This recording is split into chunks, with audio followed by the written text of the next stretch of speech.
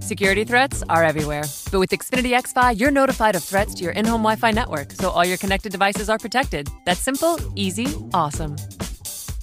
Go online, call 1-800-XFINITY, or visit today. Restrictions apply. If you're a politics junkie, you need to be listening to the Election Ride Home podcast. Every day at 5 p.m., former This American Life contributor Chris Higgins reports from the campaign trail. Who's up? Who's down? What issues are getting traction, and what do the polls say? Search your podcast app now for Ride Home and subscribe to the Election Ride Home podcast. Stories and content in Weird Darkness can be disturbing for some listeners and is intended for mature audiences only. Parental discretion is strongly advised. On September 6, 1833, LeBlanc climbed up the gallows. At the time, Moorestown only had a population of roughly 2,500. Yet, somewhere between 10 and 12,000 people showed up to watch the public hanging. People even brought packed lunches for the event. The more curious, or perhaps morbid people scaled trees and rooftops to get a better look. LeBlanc was subjected to a newer version of hanging. Instead of the floor dropping out from beneath him, he was projected 8 feet into the air. Reportedly, LeBlanc twitched for around 2 minutes before he stopped moving. But the story doesn't end there. No, it's just beginning. I'm Darren Marlar, and this is Weird Darkness.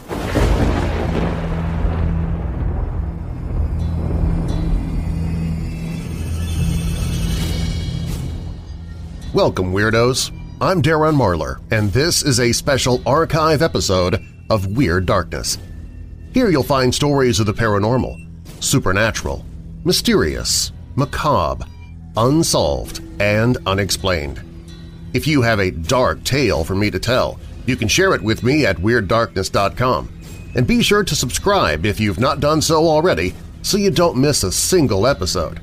And if you already consider yourself an official weirdo, please help me get the word out by sharing a link to this episode in your social media.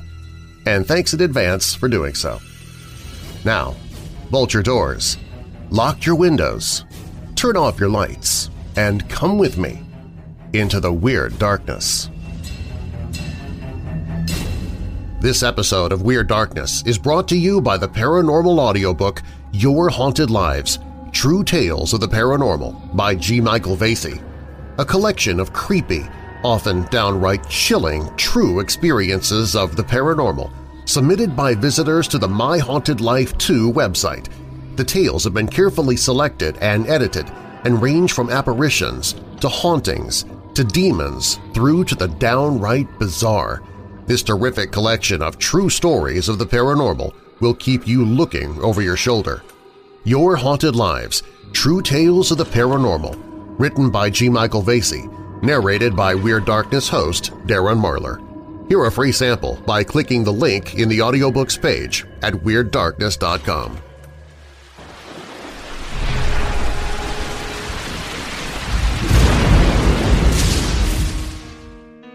Following his family's disownment of him and realizing that he had few prospects, Antoine LeBlanc immigrated from France to the United States in April of 1833. Instead of shopping around for work in Europe – this was pre-internet, unfortunately – LeBlanc decided to get a fresh start in a new country. He began by seeking his fortune in the land of promises. Through a German vessel, LeBlanc arrived in New York. He quickly found work in Morristown, New Jersey after a mere 3 days of searching, and he started working on Samuel Sayers' family farm as a hired hand. As was all too common at the time, his labor did not earn him wages. He was compensated with room and board in the Sayers house's basement.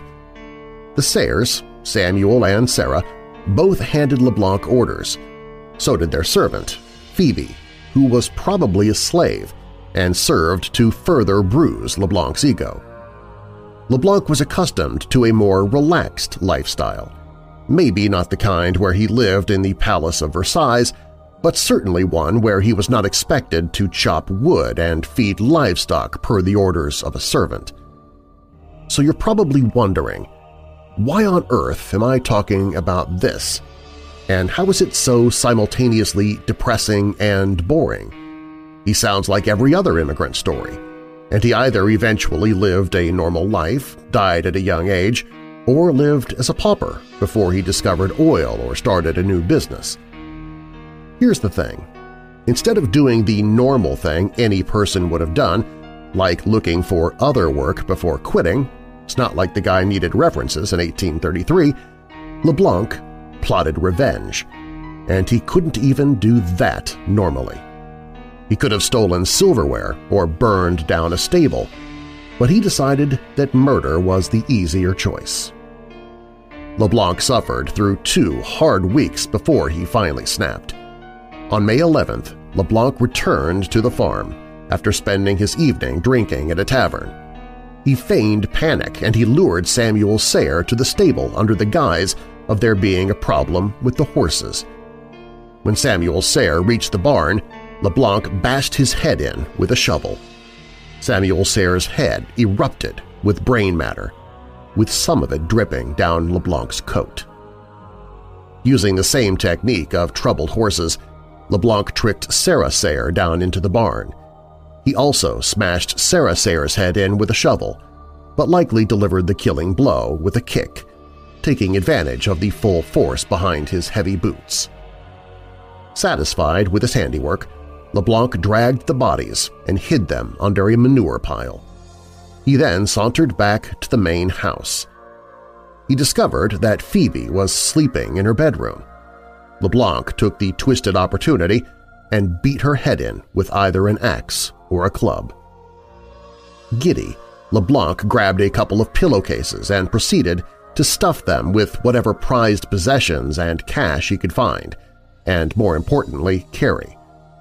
Once he had his fill, he stole one of the Sayre's horses and left the scene.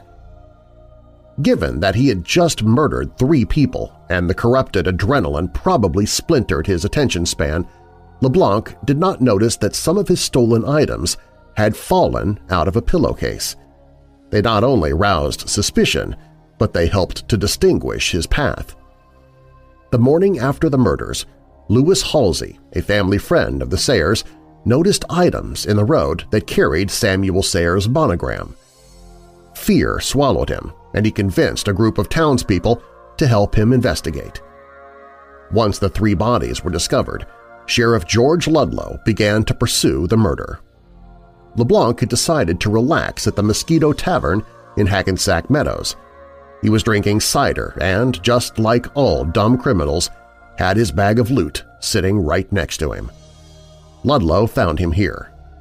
While he probably should have just played it cool, LeBlanc shot out of the tavern's back door the moment he noticed Ludlow. Ludlow caught up with him and arrested him on the spot. LeBlanc was dragged back to Morristown, where he was prosecuted. In his jail cell confession, LeBlanc admitted that he was at the tavern so he could rest on his way to New York and that he planned on sailing for Germany as soon as he could. His trial began in Morris County Courthouse, in courtroom number 1, on August 13, 1833. Although LeBlanc was provided a fair trial, it was not enough for the grisly nature of his crimes. The jury reached their decision in 20 minutes, and they found LeBlanc guilty of murdering Samuel and Sarah Sayre. Unfortunately, as a slave, his 3rd victim, Phoebe, was not considered important enough for LeBlanc to be charged with her murder. After LeBlanc toiled in his jail cell for the night, Judge Gabriel Ford delivered his sentence the following morning. He announced that LeBlanc was to be hanged. Incidentally, LeBlanc was the last person to be publicly hanged in New Jersey, and once he was dead, his body would be given to Dr. Isaac Canfield for the means of dissection. On September 6, 1833, LeBlanc climbed up the gallows. At the time, Morristown only had a population of roughly 2,500 people, yet somewhere between 10,000 and 12,000 people showed up to watch the public hanging. People even brought packed lunches for the event. The more curious, or perhaps morbid people scaled trees and rooftops to get a better look. LeBlanc was subjected to a newer version of hanging. Instead of the floor dropping out from beneath him, he was projected 8 feet into the air. Reportedly, LeBlanc twitched for around 2 minutes before he stopped moving. But the story doesn't end there. No, it's just beginning. LeBlanc's body was promptly cut down and taken to Dr. Canfield's nearby office. While Judge Ford said that Dr. Canfield was going to conduct an autopsy, that wasn't exactly what happened.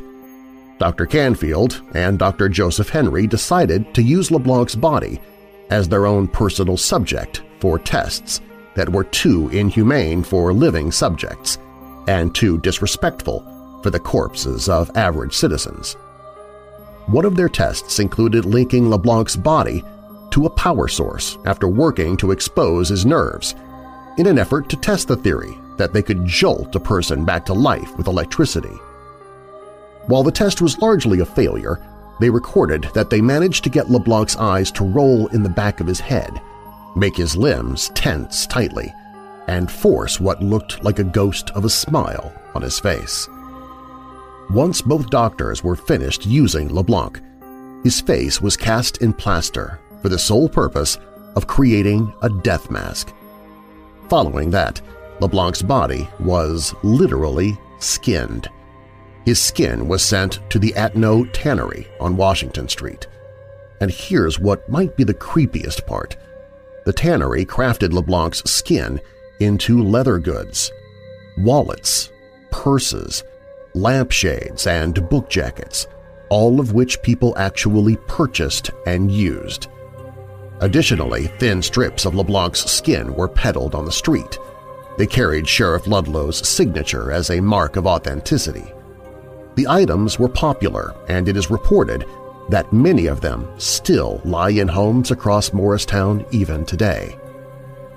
For a while, this entire episode, which feels like it was pulled from an over-the-top no-sleep thread, was more or less swept under the rug by Morristown's citizens. However, this forced ignorance did not last forever. Stories were spun about LeBlanc, and to invoke the late and great Mark Twain, the reports of his death were greatly exaggerated. One of the more famous stories concerned the final resting place of LeBlanc's skeleton. A popular rumor stated that Dr. Canfield hung LeBlanc's skeleton in his office.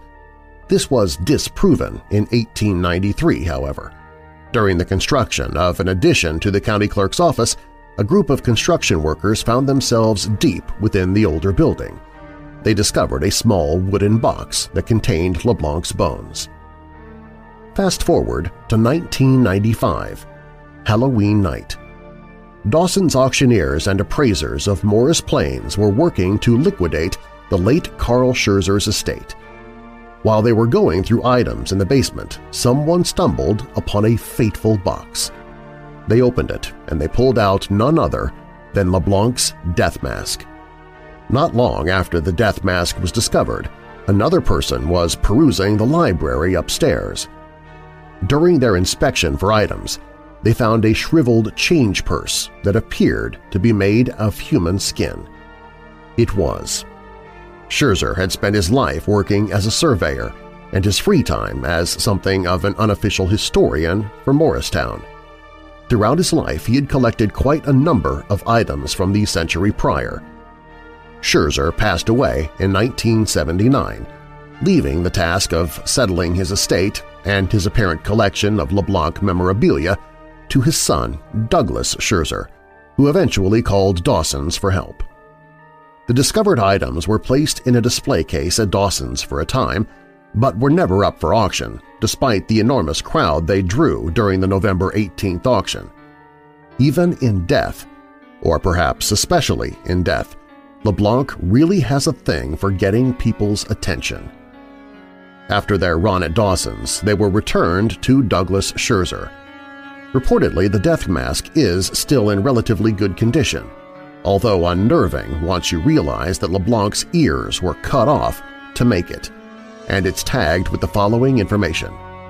Antoine LeBlanc, a Frenchman, murdered Judge Sayre and family, hanged in Morristown, New Jersey, 1833. The wallet, on the other hand, has not fared as well. According to Weird New Jersey, who were able to view the items after receiving a special invitation, the wallet has turned sickly greenish-brown. The texture is unsettling, as it is unlike cow or pig leather or even lizard skin. It is much thinner and is cracked. According to Morristown Green, following the item's relatively brief stay with Douglas Scherzer, they were given to the North Jersey History and Genealogy Center a few years ago.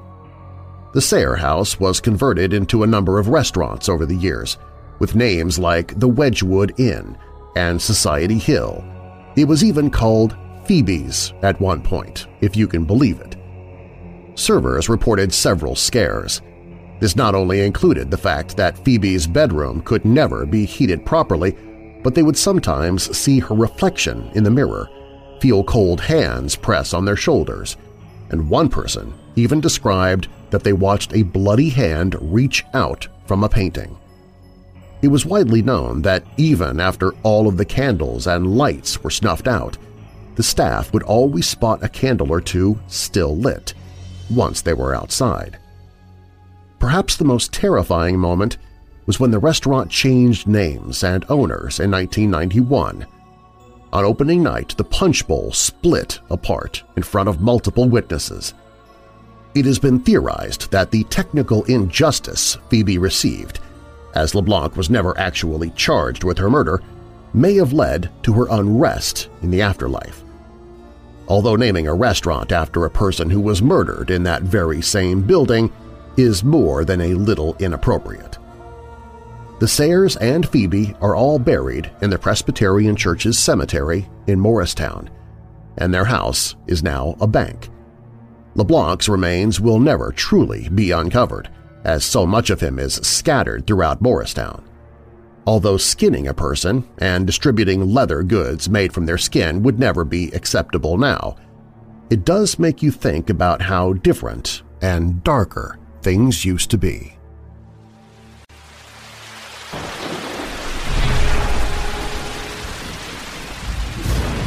This episode of Weird Darkness is brought to you by MyPillow. But rather than me telling you about it, how about I let one of our weirdo family members tell you about it? Kitty sent me a comment saying, "My husband works out of state the majority of the time, and when he left, he wanted to take his MyPillow with him. That's how much he loves his." Well, Kitty is trying out her own pillow right now as well, because she heard about them on Weird Darkness and was able to get 2 premium MyPillows for one low price. And so can you. Go to MyPillow.com and use the promo code WEIRD.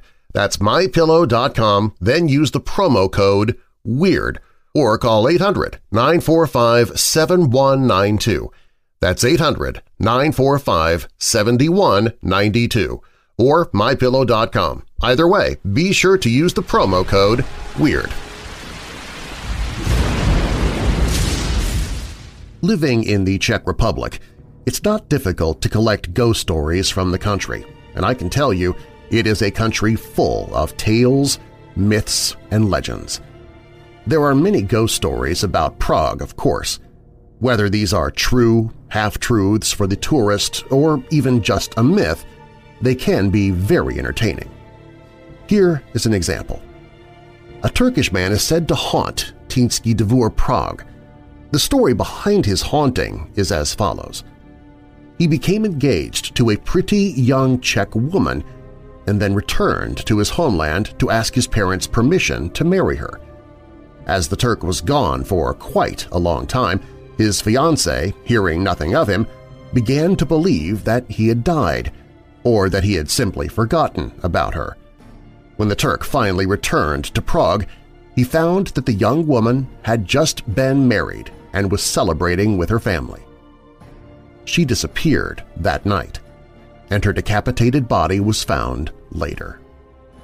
The ghost of the Turk now offers passers-by a glimpse into the box that he holds haunting the courtyard. Visitors should be warned that the box contains the young woman's freshly severed head.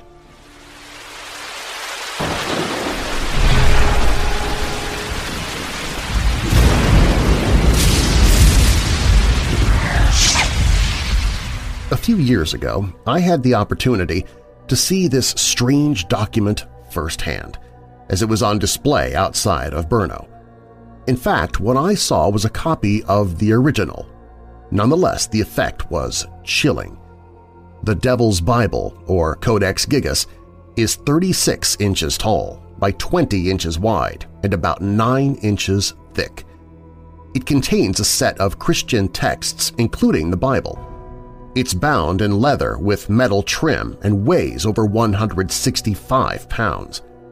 It's known for the amazing color illustration in its pages of the devil, and that is how it gained its name. Historians believe the text was created in the Benedictine monastery of Podlazice in the Czech Republic in the early 13th century. Now, as if the scale of the Bible wasn't enough, the Bible's creation legend is even more bizarre. A monk in the Middle Ages who, after breaking his monastic vows, was sentenced to the horribly cruel death of being walled up alive, is said to have written it. Desperate to avoid his fate, the monk promised to write, in just a single night, a book that both glorified his church and also contained all human knowledge.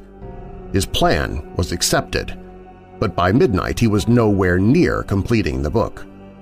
He decided he needed help, but instead of praying to God, he prayed to Lucifer, offering his soul in return for the finished book. The devil responded to the monk's prayer, accepting the offer. Within seconds, the huge book was completed, while the monk added the portrait of his mentor and savior in gratitude, although some say Lucifer himself painted the picture. Experts agree that one person wrote the entire book and estimated it would take more than 5 years to complete, at least without supernatural help anyway.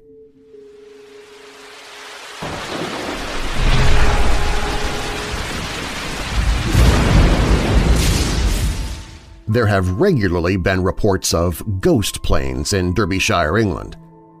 The reports are concentrated to an area in the Peak District of northern Derbyshire. This area has been dubbed the UK's Bermuda Triangle. Why is the Peak District so strange? Are magnetic anomalies detected in the local rocks responsible? Peak District of Derbyshire is a ghost-like graveyard covered with many wartime planes, such as the Wellington bomber, B-29 bomber, Dakota, and Lancaster. Except for the remains of wrecks of planes, many witnesses also claimed to sight aircraft flying towards them before it disappeared completely. People have identified the plane as a Douglas Dakota, once flown by the RAF. Based on documents dated to the 1990s, a Dakota did crash in the area some 90 years ago. Local military and airport officials said there were no air shows or historical plane flyovers in the area. There are very few of these planes left, and even fewer are operational, so their flights would be well known. The old Dakota and Hercules aircraft do occasionally fly down the valley through Darley Dale towards Matlock, but they can be heard, and their sound is quite distinctive. One of the eyewitnesses, recalling a sighting of a Rowley ghost plane spotted over Derbyshire, said, "My son and I were driving along the A6 towards Rowsley from Darley Dale. Suddenly, in front of us was an aircraft flying very low towards us, so low we thought it would crash into us, but then it banked sideways and disappeared. We could not identify the aircraft other than it was old because it happened so quickly and left us quite shocked."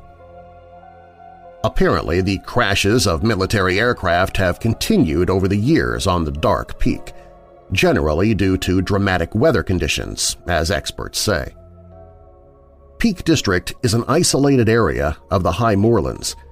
Many wrecks, untouched and often witnessed by hikers present in these remote places of Derbyshire, seemed to confirm the sightings of a low-flying propeller-driven plane which suddenly appears to be in difficulty before finally crashing into the moors. There have been at least 50 plane crashes in the area of the Dark Peak, and more than 300 people have lost their lives in these crashes. Many of the crashes remain unexplained.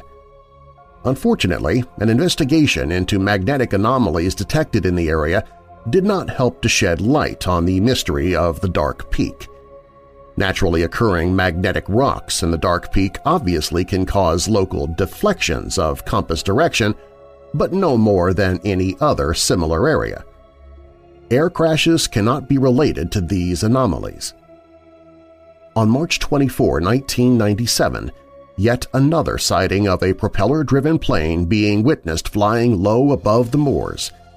The aircraft had difficulties to fly and suddenly disappeared, seemingly crashing on moors above Sheffield. A rescue operation involving 100 volunteers and police was launched, but failed to find any trace of a plane or crash.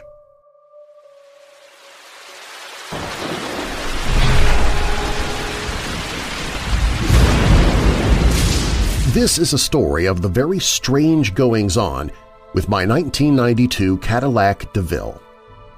A few months ago, I'd finally saved enough money to buy myself a car after going 2 years without one. It wasn't a lot of money, so I started my search on Craigslist. I would search Craigslist a few times a day, trying to find something in my price range. After about a week and a half, I came across a 1992 Cadillac DeVille that looked as if it just came off the production line. And the price on it blew my mind. $500 or best offer. Now, me being a Cadillac lover, I wanted to call this person and say, "Here's $500 cash, I don't care what's wrong with it. It's beautiful." But my gut was telling me it had to be a scam. So I called the number listed and asked the man a few questions about the car. He told me the car was so cheap because it was an old funeral procession car, the car that leads the hearse in a funeral procession, and the funeral home had bought new cars for the duty and had no more use for it. Intrigued by that, I set up a viewing and test drive for the next morning. The next morning rolled around and I met the little old man who I had talked to the day before. The car was as beautiful as the picture on Craigslist, and it ran beautifully. I told the little old man I'd take it, and we completed the paperwork. I was still in disbelief that I had got such a good car for so cheap. A few weeks passed, and the car was still running great, but I started to notice odd things. For example, every morning when I got in my car, it smelled like a fresh-smoked cigarette. Being a smoker myself, I kindly shrugged it off. But then weirder things started happening. One night I was looking out my living room window and noticed that the dome light in my car was on. Not wanting my battery to die, I went out and shut it off, thinking I'd left it on by mistake. I got back to my apartment, and when I passed my living room window, I noticed the dome light was on again. So I went back down to turn it off. After doing so, I stood next to my car for a few minutes to make sure the light was really off. When I got back to my apartment, I looked out my window for a third time, only to find the dome light on yet again. Irritated, I went downstairs a third time and turned off the light. I waited 15 minutes, and the light stayed off. Before I got back upstairs, I yelled, "Are you finally done for the night? It's getting old!" And directly behind me, I heard a giggle. I spun around to see who was laughing at me, knowing how crazy I probably looked screaming at an empty car. I started thinking someone was screwing with me, but no one was around. A little creeped out, I went inside and looked out my window to see if the light was back on. It wasn't, so I went to bed. Odd things like this kept happening. One morning, I went down to my car only to find the stuff from my glove compartment all over my car and the car smelling like a fresh smoked cigarette. It freaked me out. I went over all possibilities and ruled out a break-in, so I decided to pretend it didn't happen. Odd things kept happening over the next few weeks. One day, I was driving in silence when the radio started blasting a station I don't really listen to. It scared the crap out of me, so I turned the radio off, but it quickly came back on. I freaked out and pulled over into a Kmart parking lot. I turned the radio and the car off and wandered around Kmart for an hour or so. When I returned, my car again smelled like a fresh smoked cigarette. A few weeks passed, and nothing happened, so I figured maybe the weird things were over. Nope. One night I was sitting in my apartment with a friend when she asked who was sitting in my car. I jumped up and ran to the window, and sure enough, there was a figure in the driver's seat. I grabbed a baseball bat and ran downstairs with my friend in tow. When we got outside, there was no one in the car. I checked, but the doors were still locked. My friend and I checked the parking lot, trying to find an explanation, but we came up with nothing. Fed up with all this, I called the funeral home the next day and spoke to the man who sold me the car. I asked him if anything horrible had happened with that particular car. He was a little taken back by the question, so I told him the strange things that had been happening. The man then said that the car was usually driven by the funeral home's best and most senior employee who had recently passed away. He proceeded to tell me how well this woman had taken care of the car, almost as if it were her own. I then asked if this woman had been a smoker. He said yes. I knew right then and there that she was behind the mysterious events. Since then, strange little things have happened with the car, like the hazards coming on when the car was unmanned, the smell of cigarette smoke, things being scattered throughout the vehicle, the radio coming on, the locks freaking out, and me feeling soft touches, that kind of thing. So, all in all, I think this lady is just not ready to accept the fact that she's passed on, and that I own the car now.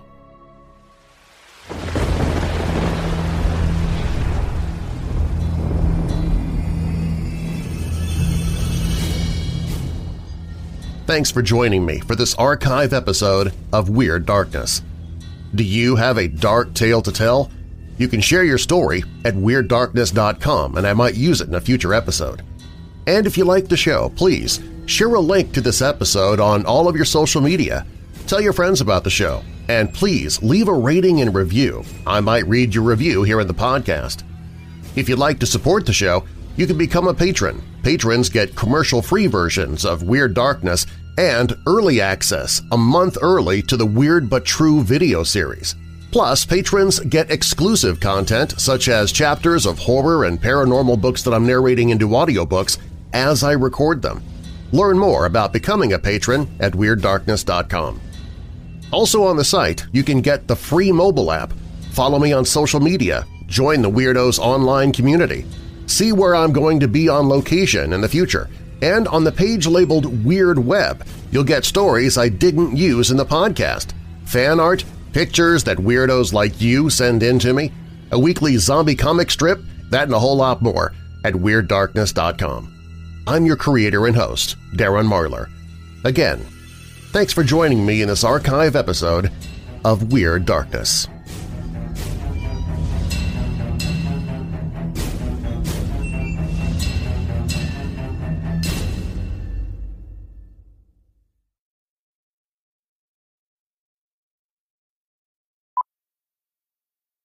Every day, Comcast Business is helping businesses big and small go beyond the expected to do the extraordinary. Because beyond a simple transaction, there is making a customer for life. Comcast Business. Beyond fast. Take your business beyond at ComcastBusiness.com.